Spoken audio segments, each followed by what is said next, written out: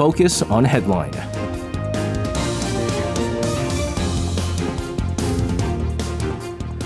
All right, let's take a look at what major issues are making the headlines today on Focus on Headline. For this, joining us in the studio, we have Kwon So-ah, and back in the studio with us for the first time in a while, I think, Bo-kyung joins us once again. Welcome Friday. Back. Happy Friday. Seems like we're all spring today. Yeah. I hope everyone's okay because it's apparently cold season now. Everyone's getting sick around us. And so again, even though we have the mask mandates lifted, we are, of course, going to be wearing our masks today. We're going to start things off with South Korea and the U.S. Planning to hold the large-scale joint military exercise later this month to bolster up deterrence against North Korea's increasing nuclear and missile threats. So what kind of exercise is this, and tell us the significance of this exercise? Sure. This is the Freedom Shield exercise, also in short known as the FS exercise. It's a full-scale training, combined field training between the allies, South Korea and the U.S. It's going to be held from March 13th until the 23rd. Freedom refers to the strong will to protect freedom as an immutable value of the South Korea-U.S. alliance, and the shield part embodies the defensive nature of the drills. Now, the combined springtime exercise is the first one of its kind held in 5 years. It had been suspended in the Moon administration as part of a soft line policy because back then the intercurrent ties were improving. Now, the upcoming exercise looks nothing close to soft, though, as it's going to be the longest of its kind, as I said, for more than 10 days, 11 days. And also it's expected to be upgraded in contents as South Korea and the U.S. are looking to beef up their defense and response capabilities, with Pyongyang having conducted an unprecedented number of missile launches in the past months, or I should say actually last year, because this year it hasn't been conducting as many. Yeah. And a spokesperson at the U.S. Forces Korea said Freedom Shield will focus within the, quote, exercise scenario on things such as the changing security environment, North Korea aggression, and lessons learned from recent wars and conflicts. Maybe that's also referring to the war in Ukraine, if they say recent wars and conflicts. And the training is to include a number of large-scale joint field trainings, including the Warrior Shield FTX, that serves as a training to upgrade execution capabilities. And that's also going to include amphibious landings, which are a military action of coordinated land, sea, and air forces organized for an invasion. Now, South Korea and the U.S. have been actually upgrading their and increasing the number of joint military drills recently, ever since the Yoon administration. Also, just recently, the so-called teak knife exercise, which had already started. It's also going to continue throughout the Freedom Shield exercise. And this is training with the purpose of training special operations forces, for instance, to infiltrate enemy territories. Meanwhile, it's highly likely that Pyongyang will respond to the massive exercises in a provocative way that could include, again, missile tests or strong rhetoric, or both of them. But Seoul and Washington's militaries made clear this Friday, despite such predictions, they will go ahead with their plan. And also they emphasized that these trainings are purely defensive in nature and routine. A spokesperson of the Joint Chiefs of Staff said the Korea-U.S. alliance will prepare for the Freedom Shield training while maintaining a firm readiness against potential provocations by the North Korean military, adding they would respond to the North's threats with an overwhelming capability. So, I mean, we've seen this happen before. I mean, South Korea and the United States will say again, I mean, the name even says it itself, right? Freedom Shield. And so Shield, it's defensive in nature. North Korea is going to come out with their harsh rhetorics first. They're going to say it's going to be their invasion tactics. They're trying to invade us once again, as if that's how the Korean War started in the first place. Of course, they like to switch up their history a bit here and there. And they're probably going to be firing a number of missiles. There is highly likely that there's going to be one ICBM, whether it be the Hwasong 15 or the Hwasong 17. And that's sort of a message towards the United States, right? So when they launch these intercontinental ballistic missiles, they can and potentially land one of the the mainland United States, and then the short-range ballistic missiles, of course, a message to South Korea. So always kind of the same sort of pattern that we see with North Korea. Hopefully it doesn't ramp up the already high tensions. In the meantime, in its new cybersecurity strategy, the Biden administration mentions North Korea, China, and Russia as major cyber threats to the country. What else does the cybersecurity strategy highlight, Bo-kyung? Right. So on Thursday, the White House issued a new cybersecurity strategy, which also highlights cyber threats posed by North Korea, China, and Russia. With ongoing cyber attacks paralyzing core infrastructure of the country, the U.S. government issued its new cyber strategy to strengthen security of the country's key infrastructure. On Thursday, the White House said that the purpose of issuing the new strategy is to reorganize the cyber realm to become a tool to achieve economic security and prosperity of the U.S. The policy document depicts North Korea, China, Russia, and Iran as key cyber threats. The strategy writes that other autocratic states aggressively use advanced cyber capabilities to counter to U.S. interests and international norms. It also points out China to be the country presenting the quote-unquote broadest, most active, and most persistent threat to both government and private sector networks. Regarding North Korea and Iran, the paper writes that the level of sophistication of those malicious activities is advancing and that North Korea has been securing funds to be used for its nuclear ambitions through cryptocurrency theft and ransomware attacks. The U.S. has mentioned many times that it would root out any illegal cyber activities, but this time the White House has rolled up its sleeves to strengthen the minimum requirements for cybersecurity to protect the country's core infrastructure. The strategy, which is a policy document and not an executive order, stresses the fact that a voluntary approach to securing critical infrastructure and networks is not enough. In fact, there have been cybersecurity strategies in every administration that focused more on voluntary public and private partnerships. But now the Biden administration will urge the computer and software industry to develop secure products to significantly reduce any flaws before being introduced into the market. It will also expand the role of the government to take offensive action to preempt any cyber attacks.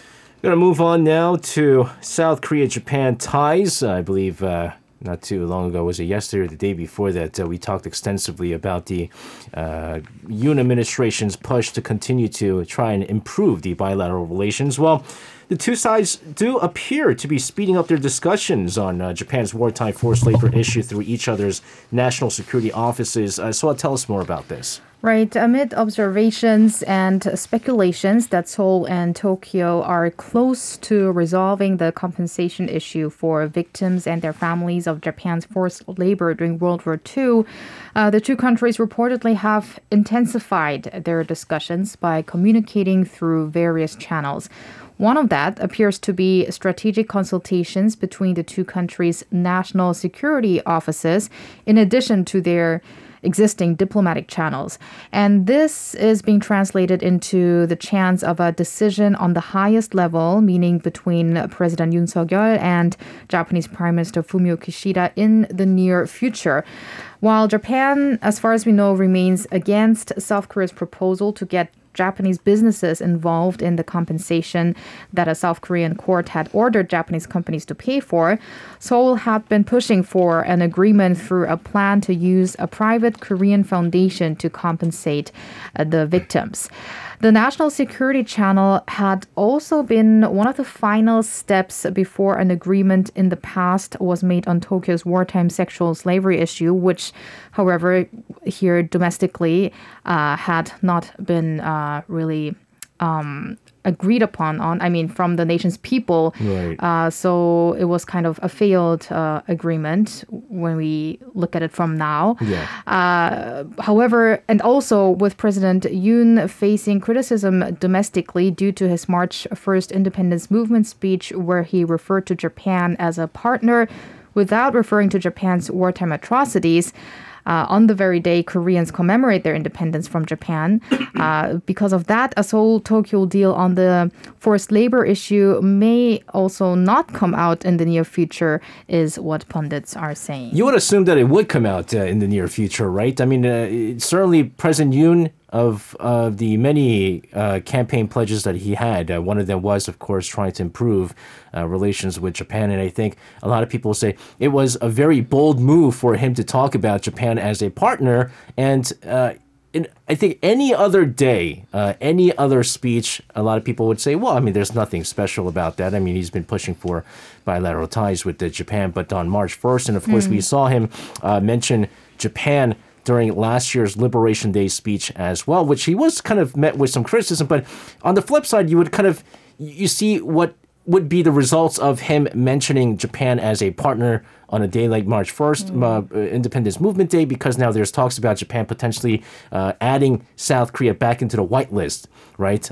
Which South Korea has been removed from, and we had all that export restrictions during the previous Moon administration. So there might be something good that comes out of it, but unfortunately with the whether it be the government women issue or whether it be the forced labor issue, you also need to get the victims involved, and that is where I think the Yoon administration is really struggling to get them on the same page with, especially because Japan is really not doing their part, I think, in trying to meet us in the middle here, right? So if they do really, if the reason, because they are talking at the National Security Office level, if that really means that they are just close to an agreement, then I think it's going to have a lot of backlash in Korea. Yeah, for the Yoon administration. Yeah, whatever right. the result is, because I don't think that there is enough consensus on the establishment of a foundation to compensate the victims. And then we're going to have the same situation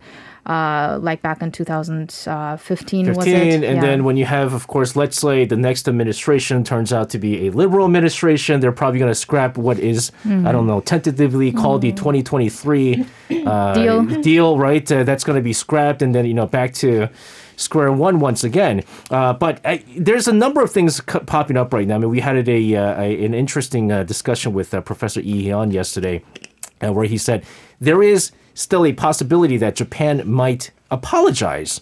But on the flip side, Kishida is not really having a high approval rating right now. And for him to kind of, if miraculously Japan decides to properly apologize to the victims of the forced labor, which ultimately is what the victims really want. Compensation second, it's the apology first.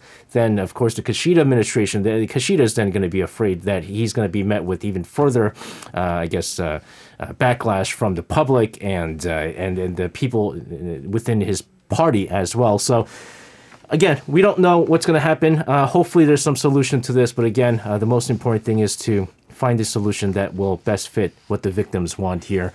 Moving on, the Ministry of Foreign Affairs setting up a temporary task force team to deal with the Fukushima wastewater release, which is another thing that we need to worry about too. Poogyang, let's get the details of this. Right. So on Friday, it was found out that the Foreign Ministry had set up a temporary task force team to deal with Fukushima wastewater release.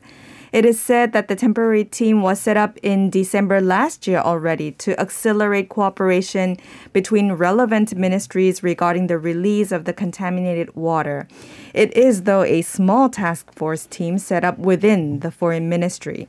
In fact, South Korea already has a task force set up in October 2018, consisting of members from various ministries, including the Prime Minister's Office, Ministry of Science and Technology, and so on, to cope with Japan's wastewater release.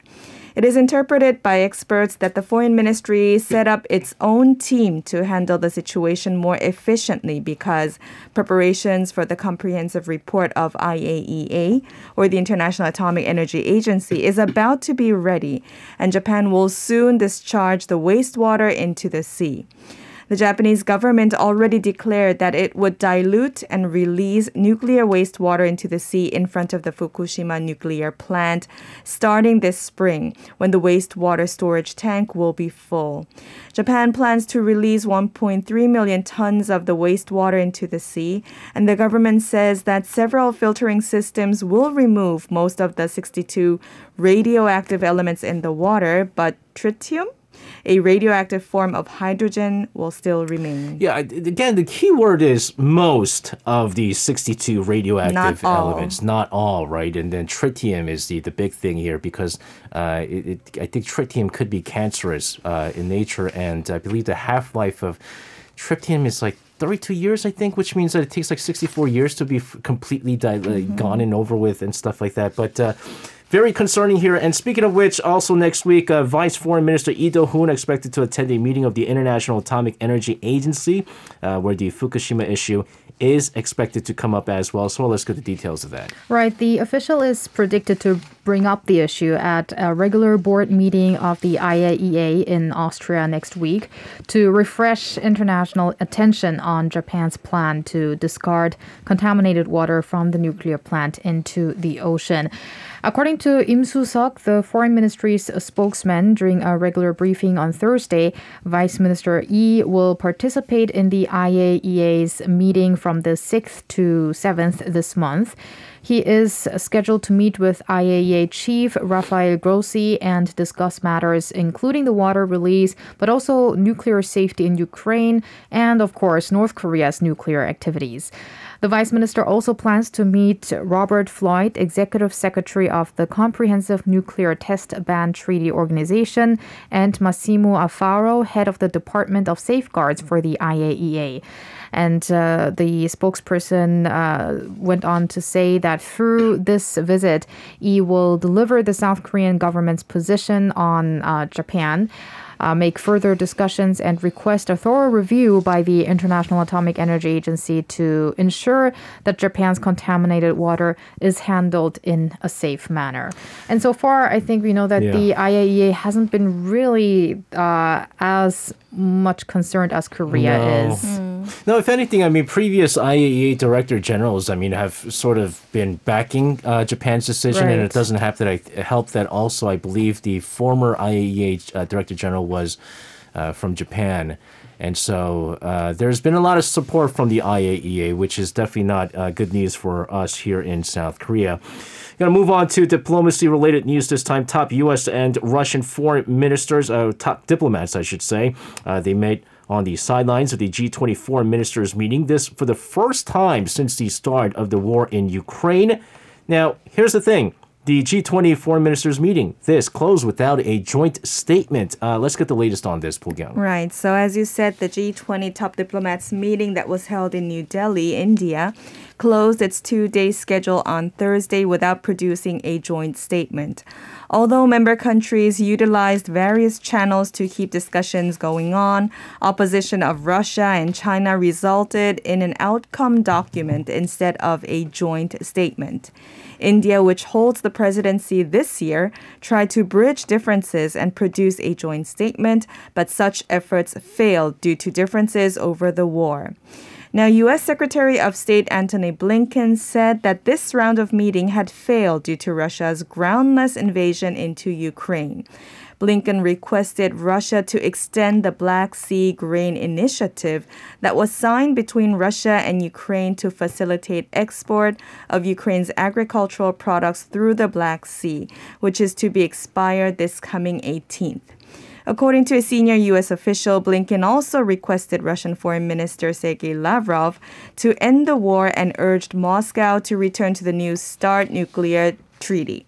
For reference, the START Treaty is a bilateral treaty between the United States and the Soviet Union on the reduction and the limitation of strategic offensive arms. It is effective until February 2026, but needs to be further extended. And last month, Russian President Putin said that Russia will no longer take part in the START extension discussions. On the other hand, Lavrov insisted on an investigation into the explosion of the Nord Stream pipeline last year, requesting for fair and swift investigation. Russia has been claiming that the explosion was a secret operation of the U.S. government. It is said that other agenda, including food, energy security, counterterrorism, and humanitarian aid, have not been discussed in depth in such an atmosphere. And in the meanwhile, the U.S., India, Australia, and Japan will hold the Quad Foreign Ministers meeting today in New Delhi. Yeah, so the reason why the joint statement was not issued is quite interesting because it was because of two countries, and it's the two countries that have also the veto power over at the UNSC. And China and Russia, it was because I think when the joint statement was going on, they were saying that, listen, we're hoping we're pushing for the end of the war in Ukraine or something like that, and end Russia's aggressions against Ukraine and things like that. And the aggression part wasn't what it is. It was the word war. So China and Russia does not believe that this is a war in Ukraine. Like we use a number of things. We say the Russian invasion of Ukraine. So we say the Russia-Ukraine war. And oftentimes we use the word war, but Russia has yet to use the word war, and instead they call it a special operation, right? And so because China also doesn't believe, and they're going to side with Russia, obviously, as a traditional ally, refuses to put the word war into the joint statement. Because of that one word, they failed to, of course, come up with a joint statement. But I think everyone knew that because the main gist of the joint statement was going to be about the war in Ukraine, that China and Russia was going to be against it, and there was going to be no joint statement there. But nevertheless, speaking of China, it's going to be a huge weekend over in Beijing as the so-called two sessions will kick off on Saturday. The meetings will have Chinese President Xi Jinping's third term as leader formalized. So fill us in on what's expected and what the gatherings are all about. Right. The two sessions are annual legislative meetings of China's parliament, where thousands of delegates from across the country get together for the ratification of legislation, changes to personnel, as well as the budget. So it's basically the biggest schedule on China's political calendar. And some might wonder why it's called two sessions. It's because the two sessions consist of the National People's Congress, China's parliament, and the Chinese People's Political Consultative Conference.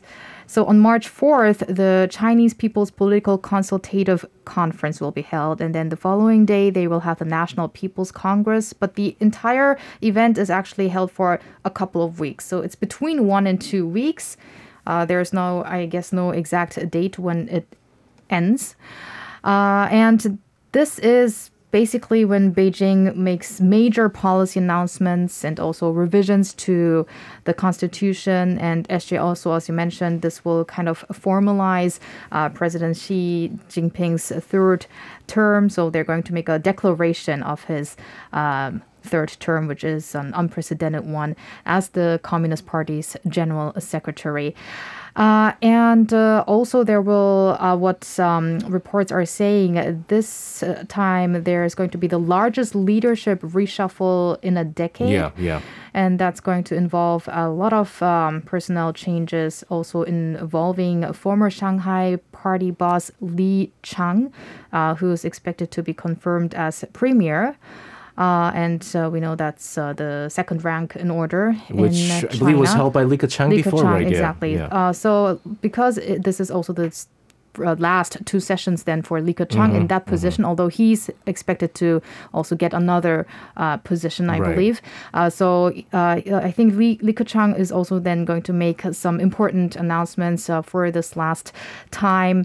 And some of the important announcements are also in regards to the economy in China. Last year, I think during the COVID-19 pandemic, it's GDP really was not at a high level, I think, at a 3% growth in China last year. So the government is expected to announce its GDP target, predicted to be at around or above 5%. And it's also set to unveil targets for inflation, expected at around 3%, employment, and the country's fiscal deficit. What's also significant is that this will be the first two sessions since COVID-19 restrictions under China's so-called zero tolerance policy have been lifted. And President Xi is going to hold an important speech tomorrow on the first day. So let's find out what's going to be unveiled. That's right. Well, again, it is going to be a huge weekend over there as we get more information on this throughout the weekend. I'm sure we'll cover this on our Monday's edition of the program. Speaking of China, South Korea and China agreeing to increase flights to pre-pandemic levels. Let's get the details of this, Bo-kyung. Right, so according to the Ministry of Land, Infrastructure and Transport, the number of flights for the bilateral routes will gradually return to the pre-pandemic level. The Ministry of Land said on Thursday that it agreed with the Chinese government. And now Seoul and Beijing can again provide 608 flights a week on routes to each other's countries. Before the pandemic, both countries used to provide 1,100 weekly flights. Normally, governments decide the scale of traffic rides and distribute those flight rides to the airlines of their countries. And since the COVID pandemic, regardless of those flight rights, the Chinese government had been limiting the number of international flights. For instance, the route between South Korea and China that used to be around 1,100 flights a week in 2019 dropped to 62 flights a week until recently. And according to yesterday's agreement, now airlines will increase the number of flights to more than 200 a week and gradually increase furthermore. And this month, flights will increase for the routes between Incheon to Beijing, Incheon to Shanghai, Incheon to Qingdao, and so on. And since late last month, the South Korean government allowed international flights between Korean local and Chinese airports. Before, flights from China were only allowed to arrive at Incheon Airport. And now that PCR tests are no longer required for passengers coming from China and visa issuance are not restricted anymore, flights between the two countries will increase significantly as China also eased restrictions imposed on Korean travelers. That's right. So now all inbound travelers from South Korea don't have to take any PCR tests. And it's kind of interesting because it's like shortly after South Korea removed the mandatory PCR test for any inbound travelers from South Korea. So definitely all the things that were put in were sort of on a retaliatory measure by China. Nevertheless, guys, as we've been kind of talking about yesterday in our program, what I did, I'm going to do this right now again because I am kind of curious. One of the things that we haven't done in our program for quite a bit is check out the daily COVID-19 situation, which I used to do on like a daily basis. Today's, I'm really, oh my goodness. So 10,000 new cases, about 10,408 new cases today. There are 11 people who passed away due to COVID-19 and 135 people who are in critical condition. Now, 10,000 arguably could be a very high figure considering the fact that we are supposed to be seeing a great deal of a downtick in the virus cases. But a lot of us will say that because we have the indoor mask mandates that were lifted, we're sort of kind of like now at the end tail of trying to return to pre-pandemic norms. Now, health authorities are saying now that they're going to start discussing a possible downgrading of the COVID-19 alert level here in South Korea. This as early as next month of May. So let's get the details of this. Yes, as early as next month or May, I think I wrote this wrong. So it could be April or May. So as the virus situation appears to remain stable, the government has decided to soon talk about the possible shift in the alert level of COVID-19. Do you guys know at what level it is right now? Serious. Exactly. Okay. But they are, because these days, because as you said, SJ, we are not looking at the daily figures anymore. Yeah. And serious seems like a kind of a strong word to describe the situation right now. But it is still designated as serious, so they're considering it to level it down to cautious. Okay.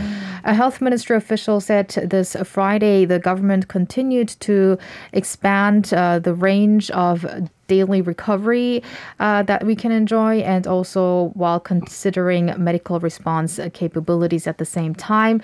Adding discussions will begin on the remaining virus prevention measures, such as whether to downgrade the infectious disease alert level for COVID, mandatory quarantine for COVID-19 patients, as this still remains at 7 days, and also the remaining mask rules at places like public transportation, medical facilities, and so forth.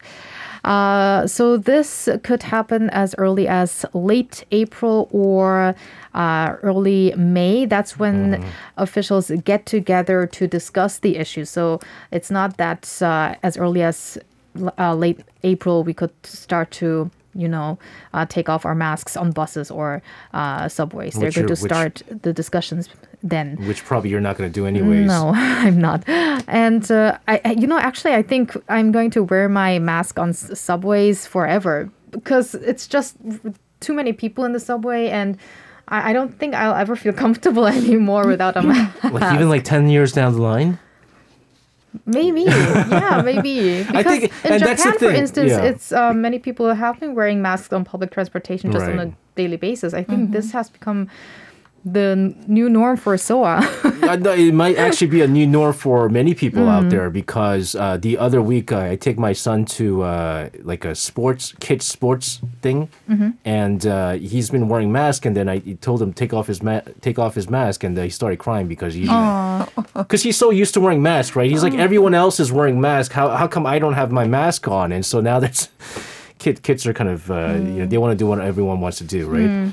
But Yeah, anyway. so the Korea Disease Control and Prevention Agency said that they are going to not only discuss this on the situation here in Korea, but they're also going to, the results can also depend on the World Health Organization, which is expected to hold a meeting on the pandemic also around late April or early May. So maybe there is going to be another revision in how to, on a global perspective, deal with the virus. Yeah, I think right now here in the nation, a lot of people have been very lax. Obviously, aside from today, I don't want to get everyone else sick, so I'm going to wear my mask. But, I haven't been wearing my mask anywhere. I don't take public transportation, so, mask is not a thing, except for when I have to go to like hospitals or something like that, I'll wear a mask. But even today, right, like I was really under the weather. I was like, oh my goodness, did I catch COVID-19 once again? It's been like over a year since I had last COVID. And so I go to the doctor and they're like, usually when you go, I have symptoms of like the flu. They'll go, oh my goodness, let's get you tested. They don't even ask me to get tested anymore. I had to ask them, I want to get tested, right? Because who knows if I have COVID-19 and I have to work with you guys, and we still have the COVID-19 protocol in place here at Arirang Radio, where if I'm tested positive, I will probably work from home. And so I had to ask the doctor for a test, and luckily I tested negative here. And so even it seems like at hospitals and doctors, they're a little bit lax, but some of the health authorities were saying that maybe in the next 2 months, we might see a spike in cases once again, but it's not going to be like as bad as what we saw before. But I hope that people just like you, SJ, in the future, whenever we just have a cold, that we think of the people around us and then just wear a mask. So I think that's the thing that I changed. That the thing that changed for me is because this is not the first time I've been sick. I mean, I've been sick all the time, like for like the past my entire life, 30 whatever years of my life. But even when I was sick, I would not wear a mask. Right. So it's like, whatever. You guys catch this cold. I don't know what's going to happen. But I think COVID-19 really changed things where now I have to think about, I think it's good. Now we're a little bit more careful, more cautious. We think about others once we get sick. Yeah, and also we have so many masks that are readily available for us, and we've gotten so used to wearing masks that it's literally, it's not going to bother me doing, 2 hours of the show, so might as well, protect, my coworkers and things like that. But speaking of some of the changes, apparently another change that we might see is when it comes to treatment of those who are infected with COVID-19. Apparently less money being allotted. What's this about, Poogyang? Yeah, so once the 7-day quarantine measures are lifted, now it's expected that treatment costs and any kind of financial aid provided to COVID patients will be reduced or no longer be provided anymore. So if you need to take a COVID leave, let's say for 7 days, you could take a paid leave until now, but moving forward, maybe not anymore. And currently, the health authority pays a certain part for the treatment of patients. For instance, Paxlovid is provided for free. And if the patient is critically ill and hospitalized, the government pays for the entire cost. But this all might change. Yeah, there's also much I think the government could continue to fund the COVID-19 stuff, which is why they cut down on all the PCR testing sites last year. We don't have that as many, and kind of going into some of the clinics to get these PCR. I believe some of the clinics, it's still free to get the PCR test. The clinic that I go to, they said it's free PCR test as long as you have symptoms and things like that. But even that might be gone and over with. So again, we are seeing this sort of move towards the pre-pandemic level. Whether or not we will be done and over with this pandemic, certainly has been a very, very long 3+ years for all of us. But I think it's always the tail end that we need to be very cautious about. So we'll keep staying vigilant in this continued fight against the pandemic. But nevertheless, guys, as always, thank you very much for coming in with your reports today. Stay safe. Have a great weekend. We'll see you again next week. Get well soon, SJ. You can listen to Korea Now with me, SJ Lee, by downloading the Arirang Radio application or tune in online by visiting www.arirangradio.com. So make sure you tune in Mondays through Fridays, 6 p.m. to 8 p.m. Korea time.